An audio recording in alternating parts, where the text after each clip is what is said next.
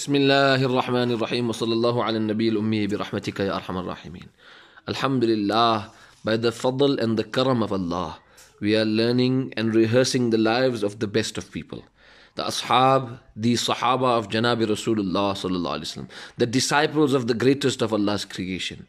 And more so, we were just discussing Allah's Nabi sallallahu alaihi wasallam's family and relatives, who were from the sahaba, from his sahaba radiyallahu anhum. We just learnt about his blessed uncle Hazrat Abbas radiyallahu anhu. We now learn about that individual who was his uncle sallallahu alaihi wasallam, but among the greatest of people. His greatest support, a pillar of support to him sallallahu alaihi wasallam and to the deen of Allah. He was titled the Lion of Allah. This is none other than Hamza bin Abdul Muttalib radiyallahu anhu. So Hamza bin Abdul Muttalib bin Hashim bin Abd Manaf bin Qusay radiyallahu ta'ala anhu. So his father was Abdul Muttalib.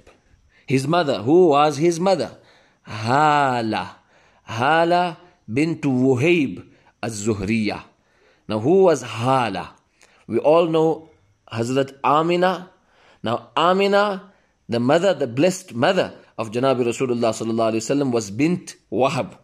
Amina, the daughter of Wahab. And Hala was the daughter of Wuhayb.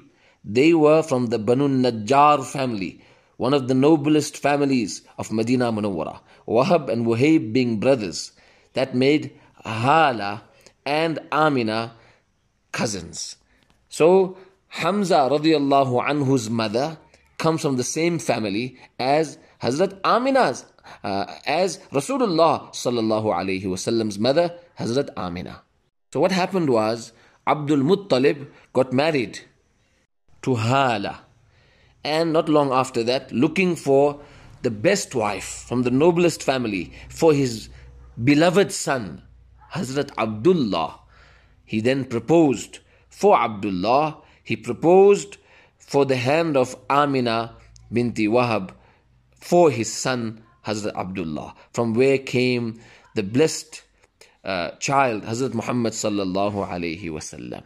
So Nabi sallallahu alaihi wasallam's mother and Hazrat Hamza radiyallahu anhu's mother were cousins, and they were very close.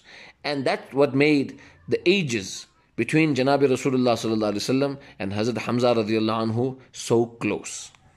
The preferred view portrays that the difference in their ages was but 2 years. And even what makes them closer is that they were even brothers in Rada'ah by fosterage, meaning Thuwayba, the slave of Abu Lahab. He then freed the slave girl, Thuwayba, who breastfed Hamza, later on breastfed Janabi Rasulullah sallallahu alaihi wasallam, and she also breastfed the great Sahabi Hazrat Abu Salama bin Abdul Asad radiyallahu anhu. So Hamza radiyallahu anhu and Rasulullah sallallahu alaihi wasallam were foster brothers. And they were very, very close.